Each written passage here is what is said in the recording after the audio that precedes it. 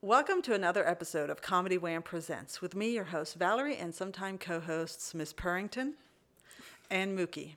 ComedyWham.com is your place to go for features about all Austin comedy. In addition to podcasts, Comedy Wham brings you articles, album reviews, our advice column, Rochelle Takes on Comedy, our upcoming festivals page, which lists festivals from across the country and across the world, and our 2023 Cap City Comedy Club FPIA contest page is live, posting results as they happen. We're best known for our events page for live comedy shows in Austin, Houston, and DFW, where 100% of the entries you see come from comics and producers. If you want your show featured on the calendar, click the Submit a Show button from the top of the homepage or events page to complete the short survey. It's free and easy. Tag us on your Instagram stories and we'll share your show promo to our Instagram followers. Want to support these resources that we provide? You can donate to Comedy Wham on PayPal, Venmo, or even Patreon. Click the Support CW icon on our homepage at the top right to see the ways that you can help us. Now back to our podcast. Launched in 2016, the Podcast Project brings you funny people and their stories. As a fan, I like to delve into a comic's background and motivations and will usually take a detour along the way. Consider the interview a way for you to get to know the folks that make the Austin comedy scene one of the best in the country. If you like this podcast, please rate and review us. It's like on cue. That's so funny. Okay, today we're talking to somebody who began modeling at the age of 8 in Japan. That's according to her website. I didn't stalk her. She's a comedian and actor, and she's a co-host of the Tex-Ass comedy show, which features queer comedians, and also co-hosts Campfire Comedy. And she was part of the Lysistrata Comedy Festival team earlier this year. And one of my favorite things about her, even though it's kind of silly, is that her Instagram feed is full of her roller skating escapades, and it is so fun to just be brutally honest about how hard this stuff is and not just post the, oh, I landed the whatever skill might be. And now Comedy Wham presents our guest, Sarah Spear. Hi. Welcome. Thank you for having me. Absolutely. That was quite the intro. Yes. Yeah, I told you, a long-winded intro. And then, as if on cue, my cat, Miss Purrington, is trying to get inside. She will figure it out, but we're now going to both be distracted by No, it's her great. attempts. It's great. She's got that look of determination in her eyes, and I'm confident she'll get through before we're done. Yeah, Oh, hello. She's giving me the look. She's and like, we have "Why another aren't-" guest. Oh, is this must They're be all Mookie? they're all Yeah. coming up. Oh, yeah. boy. Now we might have a cat fight. All right. Well, I'm available if I need to separate. No, I have 3 dogs at home, so you're well versed. yes. turf wars. Lots of animal heartbeats moving around the house. It's my favorite. I wouldn't have it any Yeah. other way. Nice. Well, Sarah, welcome. I have an official icebreaker question. All right, Okay. let's go. So it is one word to describe your past. One word to describe my past. Chaotic is probably the word I would use. And I mean that in a good way, not necessarily like, a swirling vortex of entropy. I mean that in, I'm a Navy kid, so my background was moving around a lot, anywhere from every 6 months to a couple of years. Wow. I was born in another country. I grew up in another country. I've gotten to meet a lot of people that don't look like me or talk like me, and it's been a very, I think that's very lovely. I'm not sure what it would have been like to grow up in one place, but I feel really grateful that I had the experiences that I did. Yeah. But that doesn't mean that it wasn't chaotic. So, just sure. a lot of moving around, and I think I'm pretty adventurous because of it in a good way. So I think it's good. Yeah.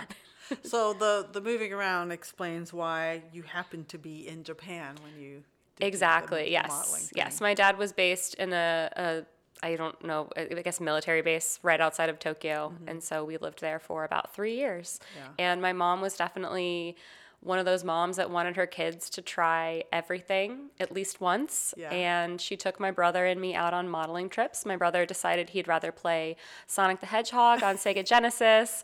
And I decided I really liked being behind a camera, or in front of a camera, not behind the camera, in front of the camera. Yeah. So that was kind of the early, like, I learned how to dance, I learned how to model, and I was, 8 years old in another country. So, yeah. Do you speak other languages? Oh, goodness. No. I mean, I lived in Japan.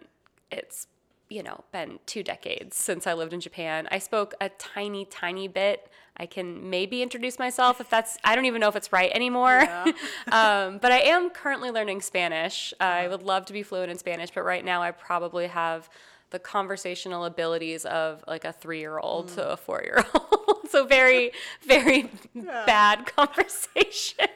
But I'm trying. One day I'll get there. Adventurous. Yeah, one day I'll get there. Yeah, very nice. Okay, so one of the character traits that military kids have is they can drop into any new situation and figure their way out, either socially or just, I don't know, what is there other than socially? And that is one of the things that struck me about you when I heard about you, but I don't get out as often as I would like. But I got to meet you in person at the Lysistrata Comedy Festival and some of the prep work for that. And it was very clear that you are very good in social situations. Like, you're very friendly. You're naturally you're a welcoming personality type. Did you, when you started figuring out what your personality was, did you realize that all of these moving around things was forming that personality trait? I would say absolutely, because like you said, I had to make friends in new countries every 6 months to a year. It was one of those things where I had to learn how to read people and read a room and learn how to, be really inclusive and empathetic and friendly. And I was doing this, as a small child. Yeah. And I do think that has given me like a chameleon superpower to be able to kind of drop into, I'd say, most situations and either, I don't know if I would say like not get myself into trouble, or at least enough to be likable and people would be like, okay, she's cool. Yeah. But yeah, definitely. I mean, I was making friends, as young as, 4, 5, 6, I had to like make new friends over and over again. And it was just kind of this like thing that just kept happening because when the military told us to move, we had to go. And so we went. Yeah. Was there any spot that you landed in where you're like, man, I couldn't make the friends. I'm glad we're out of here. Oh goodness. Let's talk trash about about my past. No, I love this. Honestly, I feel like my most difficult part of making friends and being an adult. It's been being an adult, actually. Like not necessarily in school. I mean, I went to like nerd schools my whole life. I went to math and science academies, and I know, right? I know. How did I end up a comedian? But yeah, so I was definitely not cool even at the nerd school, So I'm like used to just being kind of like one of those people that never really fit into any group. I would be one of those people that people knew of me and they generally liked me, but I wasn't like, oh, she was, I did theater, but they wouldn't even call me a theater kid, or I played volleyball, but I wasn't like a sports person or whatever, just kind of like this person that did a whole bunch of stuff and kind of like knew people. But I would say the most difficult part for me, I think, was honestly when I moved to Austin. Really? Yeah. I've been in Austin for about 8 years, but making friends as an adult is really, really hard. It's a whole different thing. And I had previously lived in New York City and Chicago, but when I moved to those places, I knew people. So I already kind of had like a network to plug into. Yeah. And while I did have some friends here, I felt like our lives were kind of diverging into just different paths. I had a friend that got married and had a kid, and so they're very busy and those sorts of things. And so our lives were just very different. And I felt like I didn't really feel comfortable in Austin until, I don't know, a full year or two after I moved here.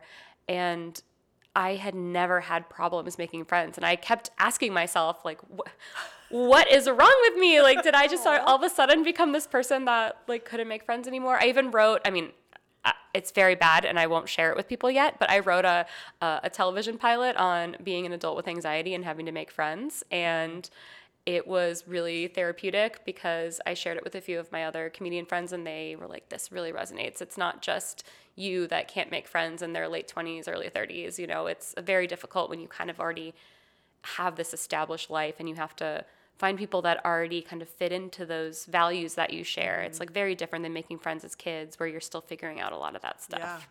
Yeah. Well, and I wonder if your brain is trained, even if it's subliminally trained. I know that in 6 months to a year, I'm going to be able to move somewhere else. And it'll be sad because I'm going to hate leaving the friends that I just made behind because some of them might be like, these are my ride or die people. And I have to leave that behind. But I know that at a certain point, I'm going to move again.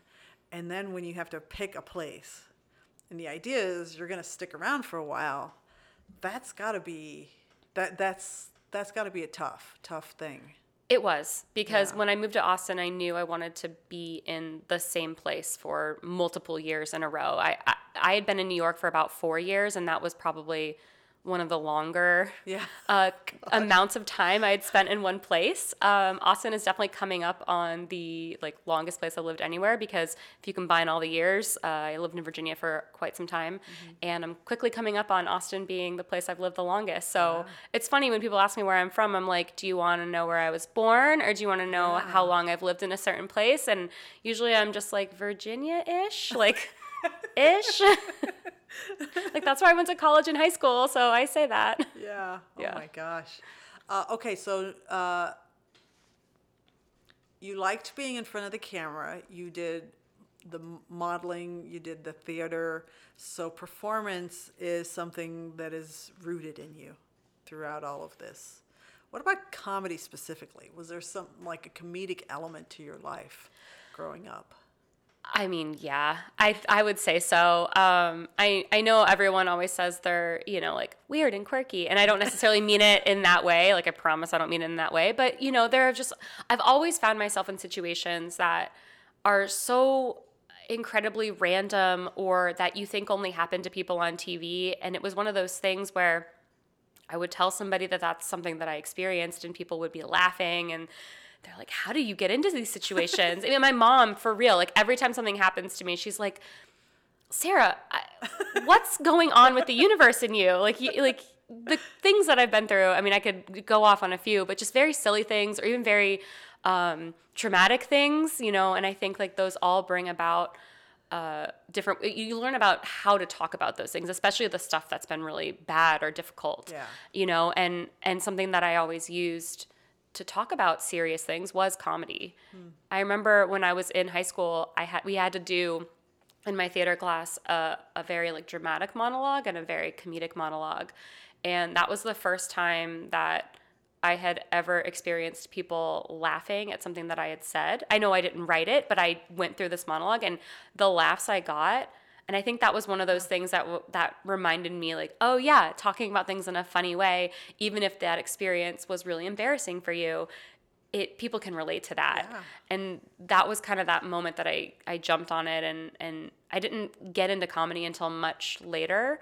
I ended up getting into comedy because I dated somebody who was in the comedy scene when I lived in Chicago, and he was very, very talented, and he still does comedy, lives in LA now, but he was kind of that inspiration for me wanting to get into it. And I remember being, at one of his shows and I was like, I can do this. I mean, I definitely couldn't right away. It was very bad for a very long time, as you should be when you learn a new skill. Yeah. But yeah, there were a lot of moments that I can recall that made me realize that comedy was such a great way to tell people stories, especially if the topics are kind of challenging to talk about. Yeah. So let's fast forward to being in Chicago and I can do this moment, and then actually getting up on the stage to perform stand-up the first time. How did you prepare? Okay, so I said I could do this when I lived in Chicago. It wasn't until I moved to New York City that I got the guts It wasn't until this person and I broke up, actually. Well, yeah, that's kind of an intimidating situation. It was very intimidating, and I was one of those people that was like, I don't want you to think I'm copying you. You know, like, it was very, I don't know. I think about it now, and I'm like, that was very silly. Like, multiple people can have similar interests and it not be copying. But I was so young at the time, and when you asked, did I prepare, the answer is I didn't really prepare because I didn't really know what to do. Oh. I wrote 3 ideas on a sticky note, and I walked across the street because there was a bar on 14th and 1st. It's still there. Oh. I just went recently and watched a World Cup game there. I think it was a couple of years ago. And they used to have an open mic in the back. And I got on stage and just talked for 3 minutes. I didn't get any laughs. And the guy that went up after me roasted me. Oh. And no, but here's the thing. When I ended up leaving the bar, the first thing that went through my mind was, that was amazing. I have to do it again. I don't know why I didn't cry. I didn't get upset. I was just like, I mean, he's right. I wasn't funny. I need to work on that. So yeah, I learned about preparation in the many, many attempts after that. Yeah. But I am definitely one of those people that sometimes just do things on a whim, and I don't necessarily take the time to figure out what that really entails, for better or worse. Yeah. And that was one of those things that I just thought, I'm going to go do this and see what happens. And here I am still doing it many, many years later. So was that lesson learned about the preparation, was that a overnight revelation, or did that take you a little bit of trial and error? It took me a bit of trial and error, and honestly, I still think to this day I kind of struggle with it in some aspects.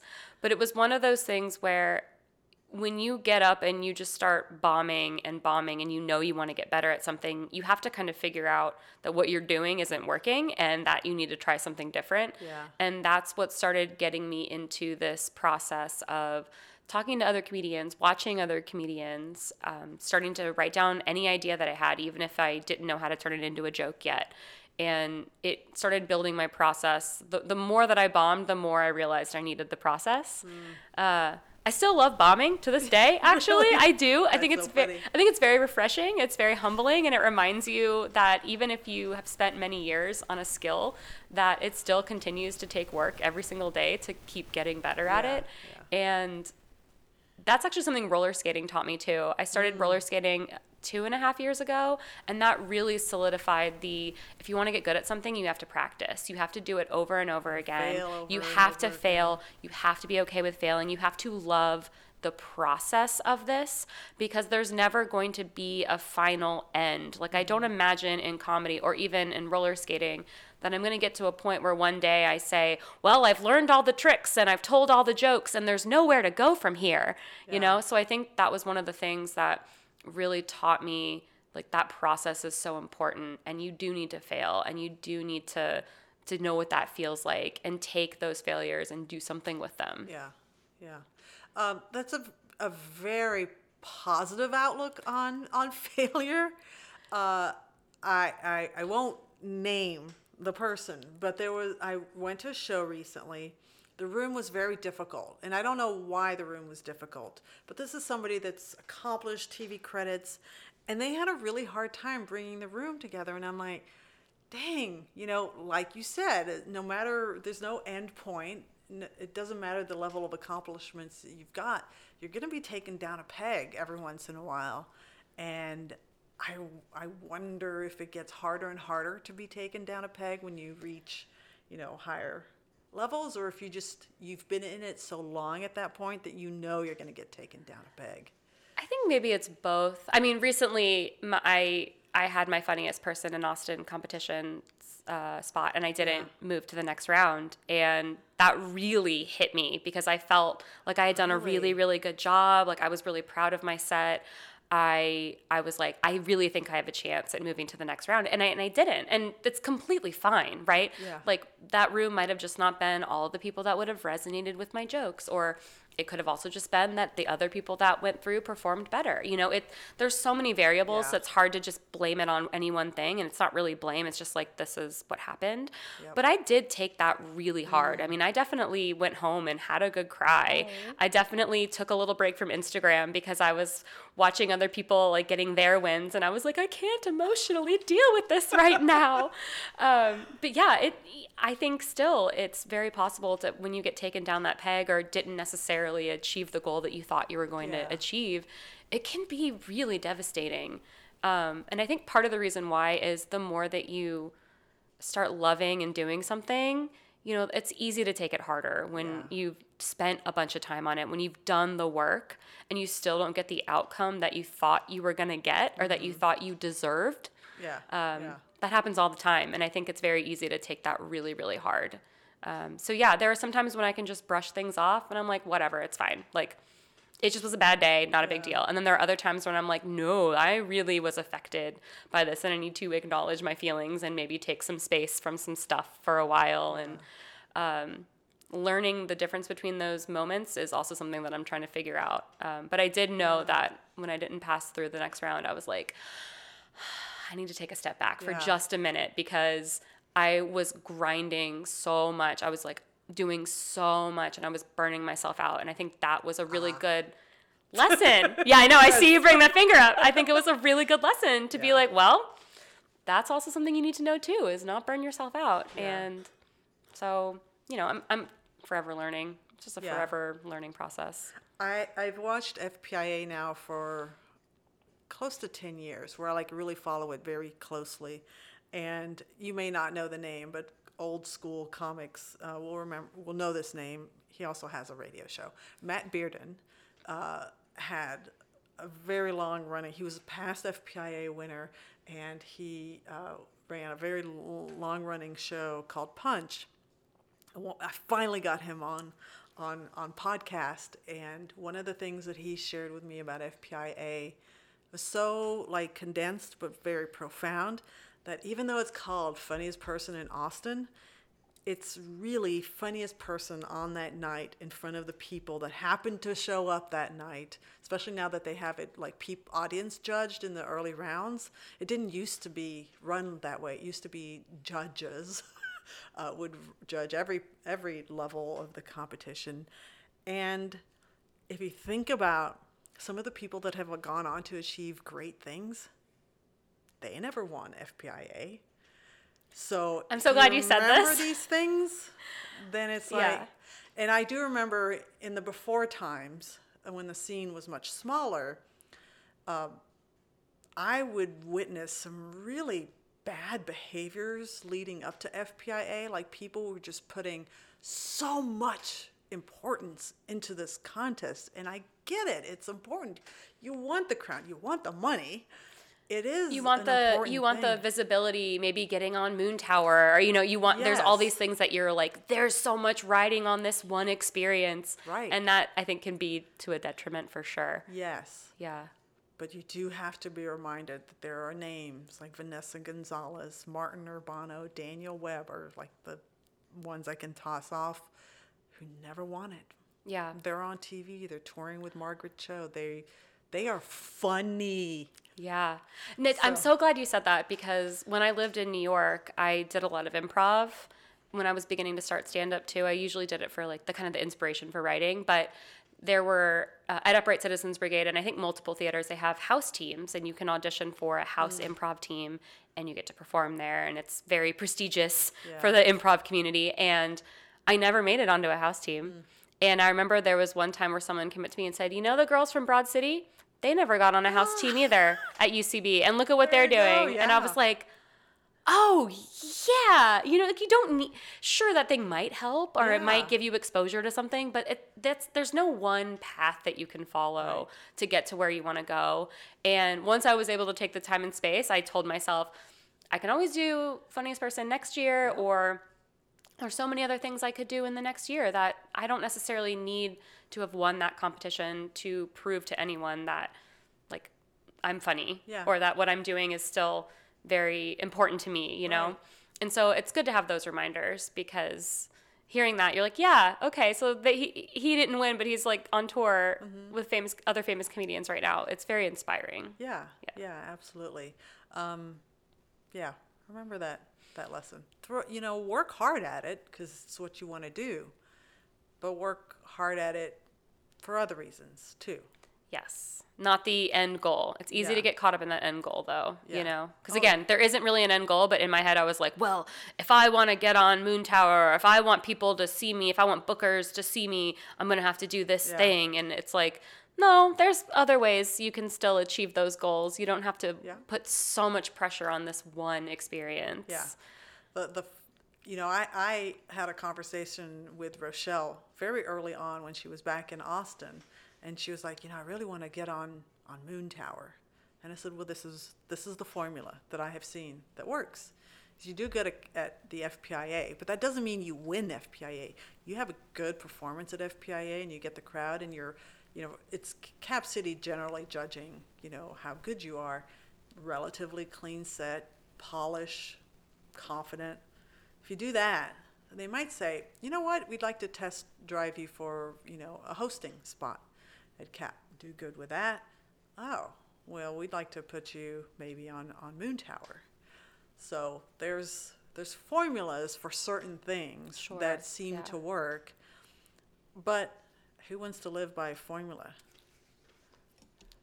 Right. Do your thing. I love that you've been doing the Tex, and I do I say Tex ass? Is that how I'm supposed we to say Tex ass, but if Okay. you want to say Texas, I will also accept. No. I'm going to do Tex ass. You've been doing Tex ass comedy you're close to 2 years now, Close to 2 aren't you? years. Yep. And I love that you've been doing that, and it's, providing an inclusive showcase. It's highlighting queer comedies.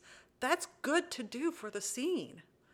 It was important to me to do for the scene. And it also, in a way, I ended up hosting the show. I'm learning how to host. That's a really important part too. Yes. Like, I'm learning all these other skills, how to market a show, how to book a show, how to do all these things, I'm like running a business. I literally put Texas on my taxes last year. Like, Texas was on my taxes. Like, the government had to recognize Texas as a business last year.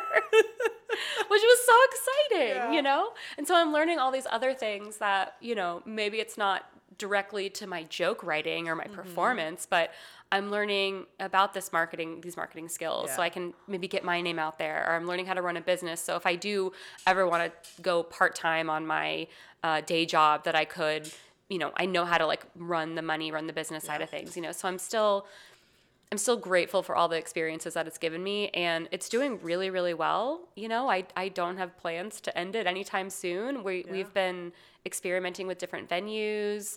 I want to start submitting it to festivals. I mean, I have hopefully a big future for the show, and we added a new person to the team. Nice. So we have 3 people on the team now. I mean, it's growing. It's very exciting. Yeah. Okay. So you just remember that Yeah. when you have those, take down a peg moments. Yes.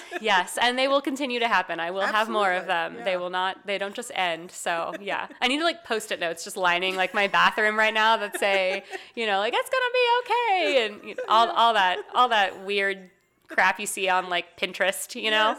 Live, laugh, love, whatever the thing is. I know. My mom actually got me a live, laugh, love sign, and I got rid of it. And then she came to visit me and asked where it was. And I just said, Mom, it's just not for me. She was like, oh, I would have taken it back. Anyways, my mom's live, laugh, love person, and I'm not. Might be a generational thing. I mean, I would not own a live, laugh, love thing either, but, Absolutely not. No. I was embarrassed that it was even in my house for the little time that it was. Yeah. Oh my God, we could totally dissect that. Because laugh, I mean, it's what we're doing, right? It's comedy. It's like, no, I don't want to see that on a dumb, hokey sign. No, I don't. And live, okay, yeah, sure. Like, I'm trying to live every single day, It's hard out there. Let's talk about some other stuff that you get into. You do acting, and you represented So that's I kinda am cool. represented. I love my agent. She's been my agent for many years. I actually Wow. have a pretty cool audition that I need to submit this Ooh, weekend for nice. something out in LA that I'm really excited about. Nice. Yeah, Zephyr Talent Agency. I took an acting class and I performed a piece in the class, and she was there and she gave me her card and assigned me pretty much immediately after that. So one of those right place, right time sort of things, but also, I worked really hard on the piece that I did, Yeah. and it was really exciting to have somebody literally help me become a professional Yeah. actor. And I've booked national commercials. I've booked Wow. very silly little things. It's been very fun. I've done plays. I've done all sorts of stuff. It's been really a fun ride for sure. Yeah, because in my mind, I think, oh, you can perform comedy multiple times a night, and kind of get that bug out of your system on a daily basis. But acting, you have to go through the audition process. So how do you chase after those things? You've got the agent, which helps immensely, but I imagine there's not that much acting stuff going on, and let's save aside the strike that everyone's dealing with. But it based here in Austin, we're not a film town. No, we had an incentives program many years ago, and they got rid of it. And my understanding is they're bringing it back, but I don't know when or to what extent. So I'm not necessarily like holding my breath on what that's going to look like. Yeah. I will say most of the work that you can get here is going to be commercial work, commercial or voiceover. So a lot less opportunities for film and episodic work will come through. Yeah. My agent started to cast out of LA as well, and I can technically work as an LA local. I have family out there, so I'm really lucky that I can audition for stuff out there and not have to find a place to live if I wanted to make that work. So she started submitting me for stuff in LA, which is why I have this like film audition. A lot of the film stuff out here is going to be like indie stuff. It just kind of depends on what the local group is doing. There's UT. There's a lot of people in film school. You can do like film school work. Yeah. But some of that just doesn't pay like, getting like a union job, and you don't want to be union here, because no one will hire you. So even though like I'm eligible to be in SAG, I choose not to. Like although at a certain point I'll have to, because if you do so many jobs, they'll make you do it. But as of right now, I haven't hit that threshold yet. So I'm just doing what I get, opportunities to do. And I hope that whatever incentives come back, that shows will start filming here again. I think that'd be really good, just even for the local economy. I mean, the amount of people that can get jobs when a show is filming here is pretty incredible. Even down to background acting. I mean, that's a whole industry in and of itself. Yep. I mean, there's a lot of work that can be had when a TV show or a movie comes and films. So hopefully we'll see more of that in the coming months to years. But again, I need to follow that a little more closely than I have been. I don't really know, like I said, to what extent we're going to get that. If you listen to NPR, like, a nerd does, I actually just heard an article about this on the Texas Standard, which is like a really great, like, it balances NPR, but it's like very Texas focused, culture, arts, business, politics, the whole thing. They were talking about the incentive program. It did pass in Congress or the state legislature, and it was either one or two. Would it be million? I mean, I would think you'd want more incentives than that. It was like a couple $1 million, and it was passed, and like the coffers were opened up, and then the strike happened. And there's an expiration date on the incentives. Of course there is. Oh no. Yeah. So it's a double-edged sword, because the goal is you want to be able to demonstrate that the incentives had the right impact on the Texas economy.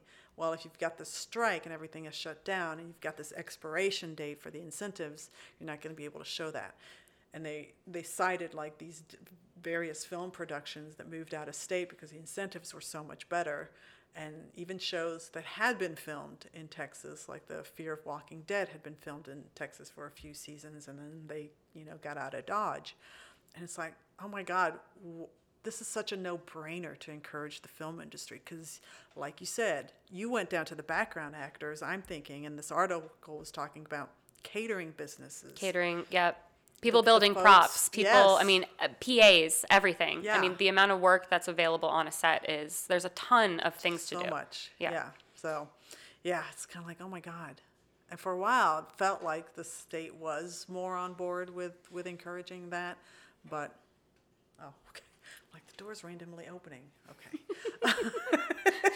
You have roommates. Yeah, I forgot about that. Anyway, okay, so that's cool that you're getting to do acting and you kind of get to have your foot in two worlds. And we're just all waiting for the strike stuff to work out. It does not look promising. No. As far as I mean, can the writer's tell. strike has been what? It's going on its third month or something? I mean, At least, yeah. it's really stressful. And I have a lot of friends in the industry in New York and LA that are like, we just want to go back to work. Yeah. Please listen to us. We're just trying to make a living. You know what I Yeah. mean? Like it's insane. But yeah, I hope we see some progress with that soon because it's been really painful for a lot of people. Yeah, yeah. Well, on that note, On that happy note, let's take our little intermission break with the game. Where should we begin? Ooh, we yes. both talked, and I guessed correctly that you had played this game with Mimi Meyer. yes. Yep. Because when I interviewed her and she saw she's like, "Oh my God, Ethel, she's the best." And I'm like, I never look at who does the game. Oh my God. I love that. Of course she knew who created the game too. And then she hyped Esther has a podcast. Oh, well, maybe I should check it out. I don't think she told me that when we played. Oh, yes. But we were also doing tarot card readings, so we had a bunch of stuff going on. Okay, so this game was gifted to me by the secret Richard Goodwin, who is the person who designs and runs the website, and he gave me this game, and I think it's been really fun to ask people questions. So you're going to point to one of these two cards, and I'm Okay. going to read it off to you. All That's right. fun. So this card. Okay. Ooh. Uh-oh. Might practice those dramatic comedic skills here. The memory I wish I could erase. Oh, dear. That's Oh, boy. Oh, God. Just like, can what? lie Which one? I know. I'm like, how traumatic do we want to get on this comedy podcast? I promise I won't pick anything triggering. Okay, let's see. A memory that I wish...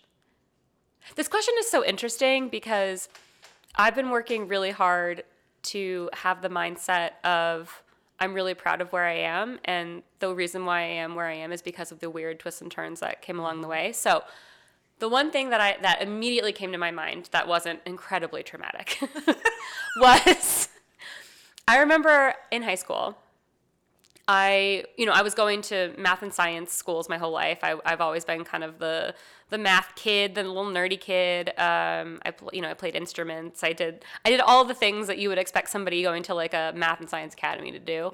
Yeah. So I did that. I was in high school. I had a really great GPA. I did really well on the SATs. And I remember that my guidance counselor, when I was applying to colleges and I wasn't sure, do I apply to a major? Do I just apply undecided? She told me that women go into marketing. Ugh. And I was like, well, first of all, marketing is a skill that I don't really have, and it's very valuable. And all of that aside, right? Like that all of that aside, I was like, I literally just went to school my entire life for math and science, and you didn't say anything about engineering or finance or anything that had to do with numbers or some sort of science-based My role. God. And I got a degree in marketing. Yeah, I did. I went to art school too. I ended up also getting an art degree, but I am a software developer now by day. I ended up going to one of those 3-month programs, and I just wonder how different would my life have been if they had encouraged me Yeah. to potentially be an engineer or a different kind of role. And, my parents were one of those people that were just like, we just want you to be happy. Like, if you don't know what to do, business is always a good idea. My mom has a business degree. She's a financial counselor. And so she's like a numbers person too. And so it just was easy to kind of fall into that. But I think, especially now as I'm mentoring, I love mentoring women and non-binary folks that are interested in getting into tech. That's one of my passions outside of comedy and roller skating. now that I'm doing that, I just wonder if I had been doing this since my 20s and not since like my early 20s, not since my early 30s, what would be different, you know? But the funny thing is I still ended up here. So even though I had a detour, I had this whole other career, I was able to still figure out that this was in fact what I wanted to do, and did a career switch in my early 30s, like very normal, well-adjusted people. Well, it's amazing that you turned that around, and it really pains me that you were told that, because, I mean, that would have been 15, 20 I graduated ago? in 2004. It's been about 20 years. Yeah, we're about to have our 20th high school reunion next year. I can't even. Anyways, yeah, so it's been about 20 years. So I would like to have thought that in the 20-aughts, or however you would say it, that we weren't saying women have to be compartmentalized to one specific this, industry. Especially when your background is in STEM. Oh, that pisses me off. Isn't that wild? I still think in the early 2000s, that was the messaging. Yeah. And unless you were encouraged by friends or your family or other people in the industry, it's very easy to get lost. I mean, you're 18 freaking years old. Yeah. I'm 37 and I still barely know what I want to do with my life. You know what I mean? I had absolutely no idea what I wanted to do when I was 18. So anyways, I could talk about that for hours, but I will say that that's probably a memory that if I would just say if that didn't happen, I bet things would be different. Yeah. But I'm still very happy with where I ended up. So I mean, the cool thing is you kind of your brain had been trained in the very technical realm, but then you got the art and the marketing, which requires more creativity. So being able to blend the two talents, kind of cool. I still am grateful for both of those things because, you know, for sure. like I said, I'm still learning about marketing skills to this day on how to, you know, run even just like my businesses, even down to, you know, just like how do I present myself online and stuff like that.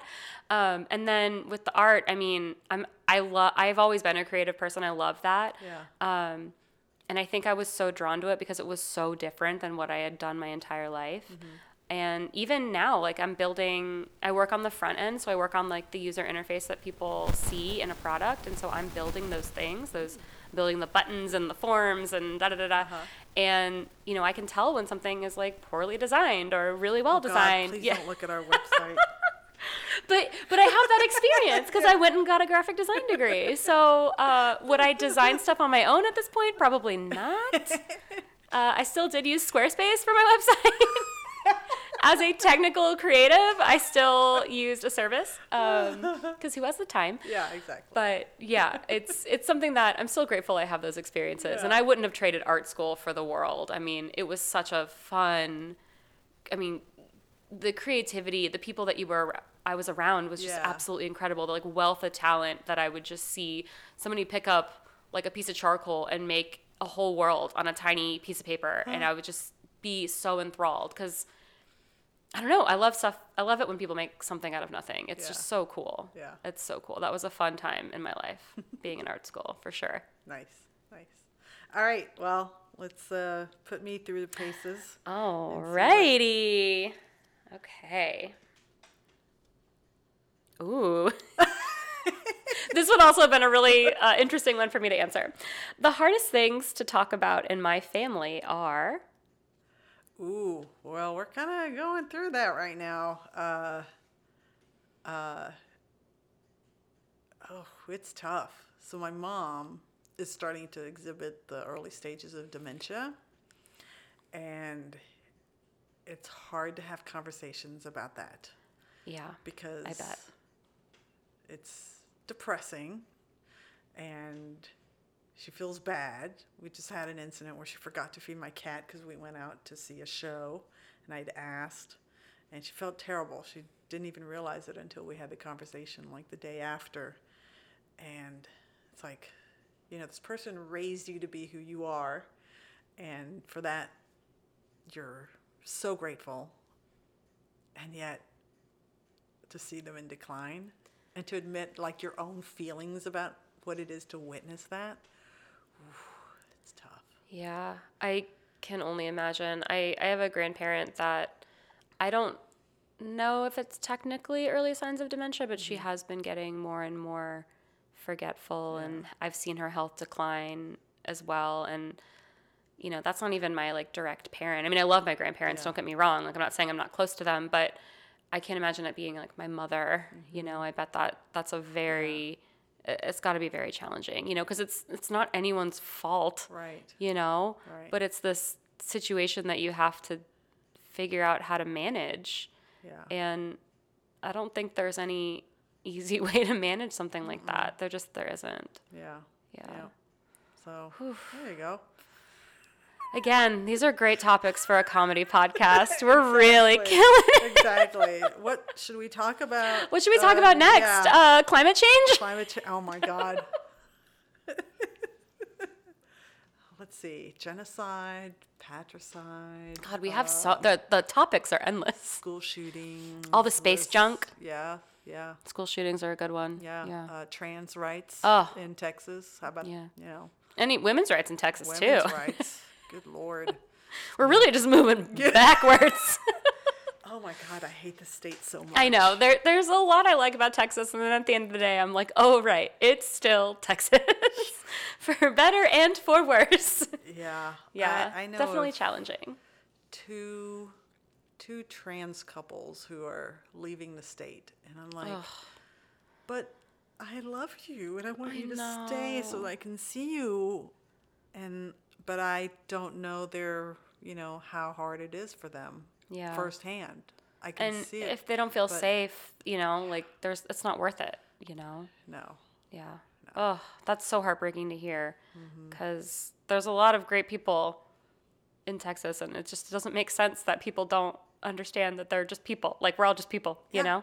Yeah. It blows my mind. Yeah. So thank you to the states that recognize transgender people as people. Because they are. Yeah. I don't know why I don't know why I have to say that, but here we are, 2023, guys. Here I thought we'd have flying cars, and I'm still just trying to have control over my own uterus, Right. you know? Oh my God. How dare you? I know, I'm so sorry. I'm sorry. Anyways, I'm sure there's much better things we can talk about. All right. Okay. Natural segue here. Segue. Yeah. Okay, so you're performing stand-up, and at what point did you decide that you wanted to start producing your own show? That's a good question. I had been producing like improv shows and stuff in New York, and I was really big on, one of the shows I ran in Brooklyn was a women-focused comedy show. You had to have, whether it was a female writer or director or actor or performer or whatever in your performance to be on the show. And that was something that I just started because I was on an improv team, and we called ourselves the Big Sexy Bros. I still don't know why we did that. It's a very funny name. But anyways, it was an all-women team, and we were all really, really passionate about women in comedy. And so we were like, let's do the Big Sexy Bro Show, where all we do is have badass women like come perform. And so, that was so much fun. I didn't put the effort into it like I've been doing with Texas, just because I just didn't know that was something I really, really wanted to do. But I ran that show for a few months. It was so fun.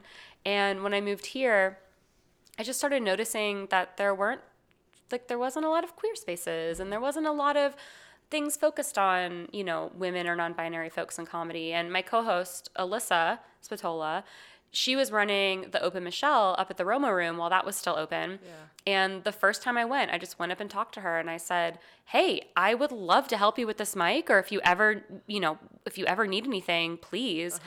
And so we produced the Michelle Show, which was women and non-binary comics there at the Roma Room. Unfortunately, they closed down, so we lost that space. But then we were like, we could run a queer show because we're a part of that community, and we care about this community. And I want to see queer comedians headline and get paid. I wish there was more money in the industry. I wish I could pay everyone 5 times more than what I end up paying them, but at least giving people a paid spot in front of a queer audience or people that want to see queer comedy was really important to me. Yeah. And so I told Alyssa I wanted to do it. She said, let's do it. I emailed the Creek and the Cave like out of nowhere. I think I was at an open mic one night. Kat Swantner was there, and when I got the email that said yes, I said, Kat, do you want to be on the first Texas show? And she was like, yes. And so it was just one of those things where I kind of on a whim, I was like, what's the worst thing that they're going to say is, no, we don't have the space or the time to add another show. And now almost 2 years later, October will be the 2-year anniversary. So we're really coming up on it fast. Yeah. It just has been really important to me to create these spaces for comedians that don't necessarily fit the mold of what a lot of people might expect when they like think a comedian, you know, because comedians can be anyone. And like I said, I just wanted to create these spaces. I wanted people to feel included. I wanted people to have an opportunity to do a 30-minute set on a stage and get paid to do it. So that was really important to me and to Alyssa. And now our third person that joined, Max. Shouting out Max for sure, because she's saved our butts the last couple months. That's good. Yeah. It's good to have somebody backing you up. Yeah. So it's still something that's incredibly important. We've thought about bringing like the Michelle Show back.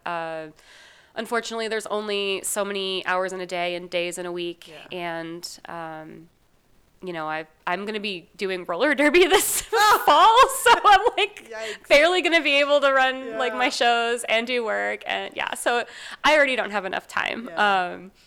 But hopefully when the time comes that I can financially support myself by going part-time and I'm making just enough money to survive off of comedy, then that would be my focus, is creating more spaces for just for more different kinds of people. I want to see diversity in comedy. That's just so important to me. Yeah. It really is. So, yeah. It's really important to have people that have that vision and just don't get into the, you know what I'm talking about. Oh, it's hard. It's really hard. And again, I have my days where I'm like, this is just so much work and I'm so tired and I feel like I'm fighting upstream, and it's easy to just say, what if I just didn't do this anymore? Yeah. What if I just stopped and took a break and da-da-da-da? And for me, I just tell myself, like, I'm actually in a position to where I can do this.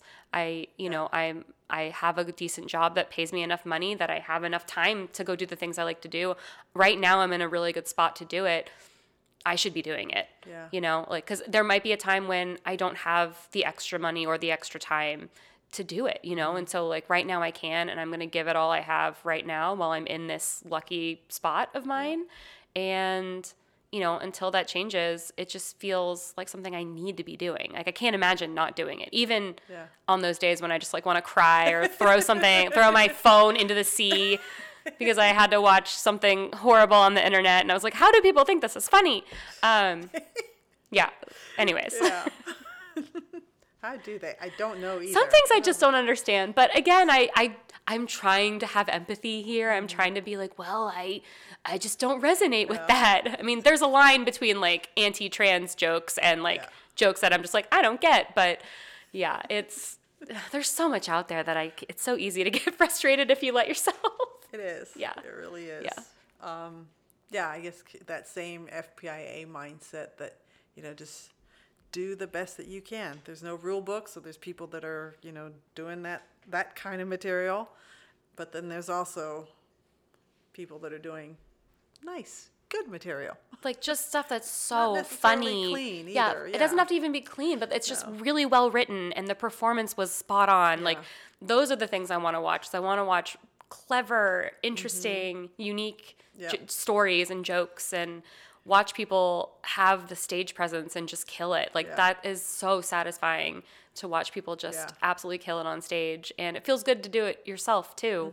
But I also want to watch people succeed in it. It's the funnier people are here, the more people that are going to want to come here and do comedy, and the scene's just going to grow. And I think that can be a really good thing. It's already grown an insane amount since I moved here. I mean, it's night and day from when I first moved here to now. Yeah. So because you've been here, what did you say? Almost 8 years? 8 years. Oh, so you lived through I lived through pre-pandemic, but I've taken many multi-year long breaks. So I started doing comedy when I first moved here, took a couple years off, started getting back into it right when the pandemic hit. So stopped doing it again. And the last roughly 2.5 years, I've been just going all in again, because I feel like I finally have learned enough to, I say get myself into trouble, but I mean like I've learned enough to like be able to host a show very well, and I am getting spots that I feel really confident on, and I'm doing really well, and I feel like all of the reps and the work that I've been doing is starting to pay off, even though there's so much work to be done still. Yeah, but of course. yeah, but I feel like I'm finally getting that point where I can like, what is it? Is it reap some of the benefits? Is reap the right word? Reap? Yeah. So, reap and sow. Yeah, I'm Yeah. reaping because I sowed. Yeah. Sewed. I wasn't really good at English. Sorry, guys. I was a math and science kid. Okay. You're going to be my second person that I do this little question Okay. with. And so far, based on the first one, I'm having so much fun with this question. Okay. Okay. So I want you to think about your favorite joke that you tell. I do not want to hear the joke. I don't want to hear any words from the joke. What I want to hear is why it's your favorite and what joy it brings you. Ooh, this is good. Because I've actually been working on this bit, and I don't think it's completely done yet, but it's really important to me. And I actually told this joke, this kind of set of jokes last night at a show, and it was the first time that it truly killed and like resonated with the crowd. And I had people come up to me after and say, "I'm so glad you're talking about this. It's like I'm really excited to hear I could resonate with it." It was jokes about the time that I was committed to a hospital for my depression. Oh. So I was in a psych ward and talking about the darkness, the darkness of suicide and the darkness of being in a space where even your own family might not understand why you're there, Like my family wanted to connect with me, but they didn't know how. And nobody even knew, because when you go to the hospital, they take your phone. Yeah. And I just didn't show up to work for like 4 days. You know what I mean? It was just, and so first of all, that was such a incredible experience for me because I'm still alive. I mean, my friend, one of my roller skating friends, like saved my life. Like she came and took me to the hospital, and I think it's just important that others know that mental health is just as important as your physical health, and it's something we should be thinking about more, and that a lot of people experience anxiety and depression, and there's a lot of things out there that can cause our brains to, operate differently. And talking about that, and it's just something that's always been very important to me. I've wanted to normalize depression since I was diagnosed at 17, because in my head, I'm like, I'm not different than you. My brain functions differently.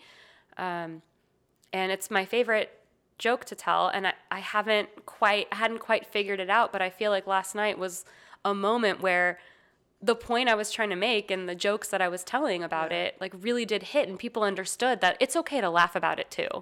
Yeah. Like it's okay.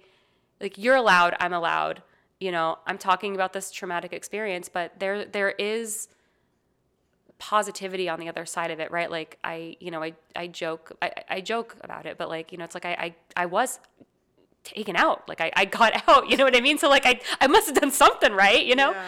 But yeah, I'd say that's probably my favorite bit that I'm working on right now. And it felt really good last night to have somebody come up and just like hug me after the show and say, "I'm so glad you're talking about this. We need more people talking about this." It was, I don't know. Yeah. It felt great. It felt amazing. That's awesome. Yeah. Well, congratulations. Thank you. It's always great when you get a bit to work, Yeah. Yeah. You're like, I knew there was something funny about it.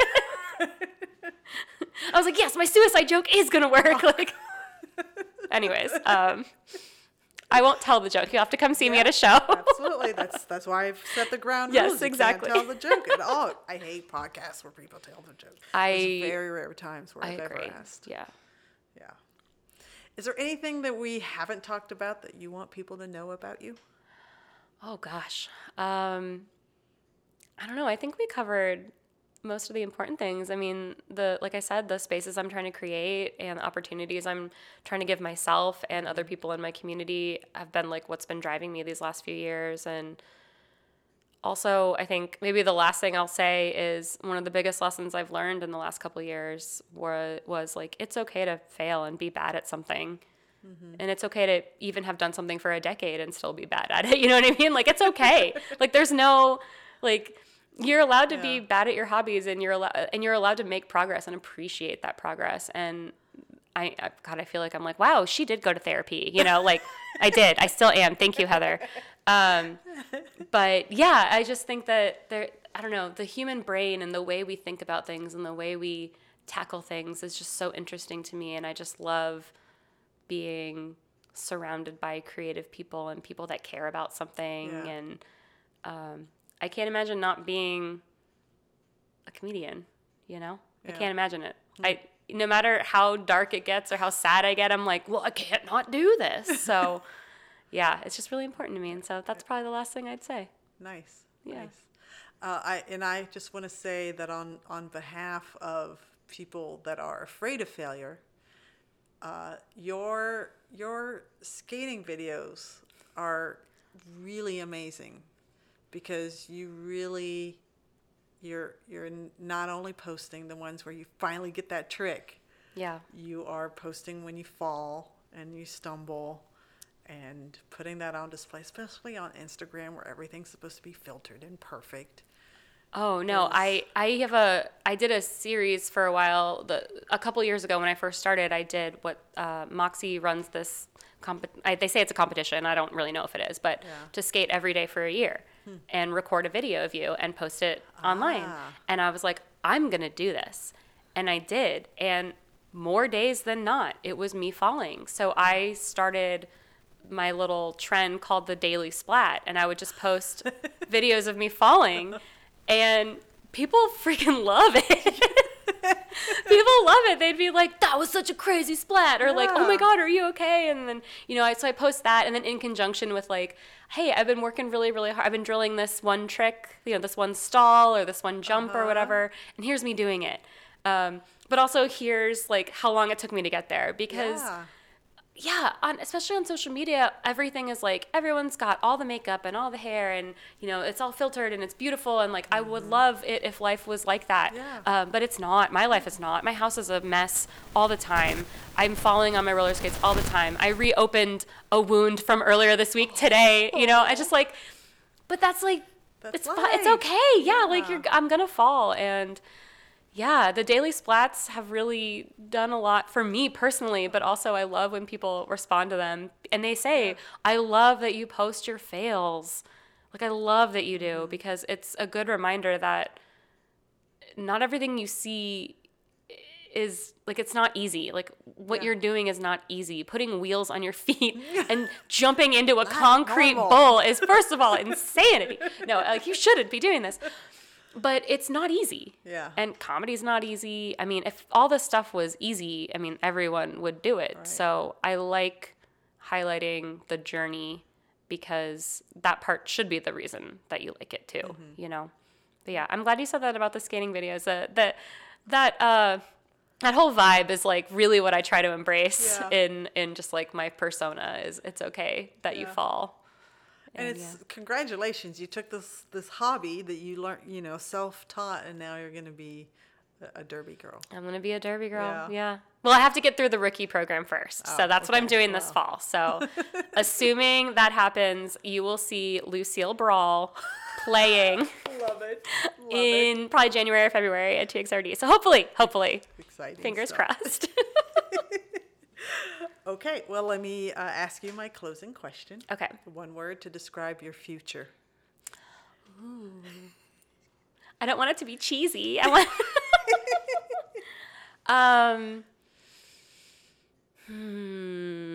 the first word that came to my mind, and I'm just going to say it, and it's so stupid because it's so, you're going to know why. It's bright, right?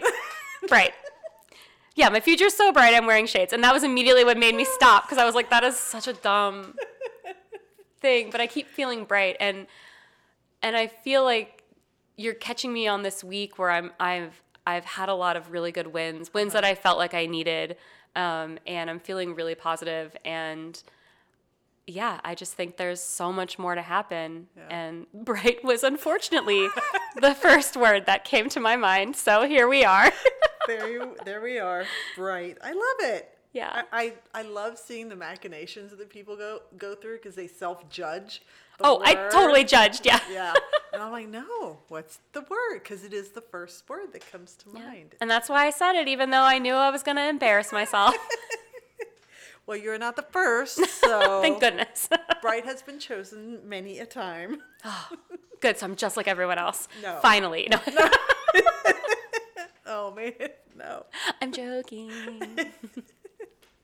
Well, that is a wrap on Comedy Wham Presents. Sarah Spear, tell us where we can find you on social media and your upcoming projects. Yes. So Instagram is where I am most active, and it is my name, but not backwards, just Spear Sarah. So my last name and then my first name. And then my website is thesarahspear.com because sarahspear.com was taken. There's another Sarah Spear out there. I saw that when I Googled. I know. No, it's okay. Sarah Spears are really rad, and I'm glad there's more of us. So, yeah, I just recently revamped my website. I've got an events page, and I haven't been as good about updating it as I should be, but I'm working on it. But I will post all of my shows, and I'm working on a sketch team right now. Like, I've got a lot of projects coming up, so everything's going to be eventually on my Instagram. So follow me at Spear Sarah, because that's where you'll see most of the content.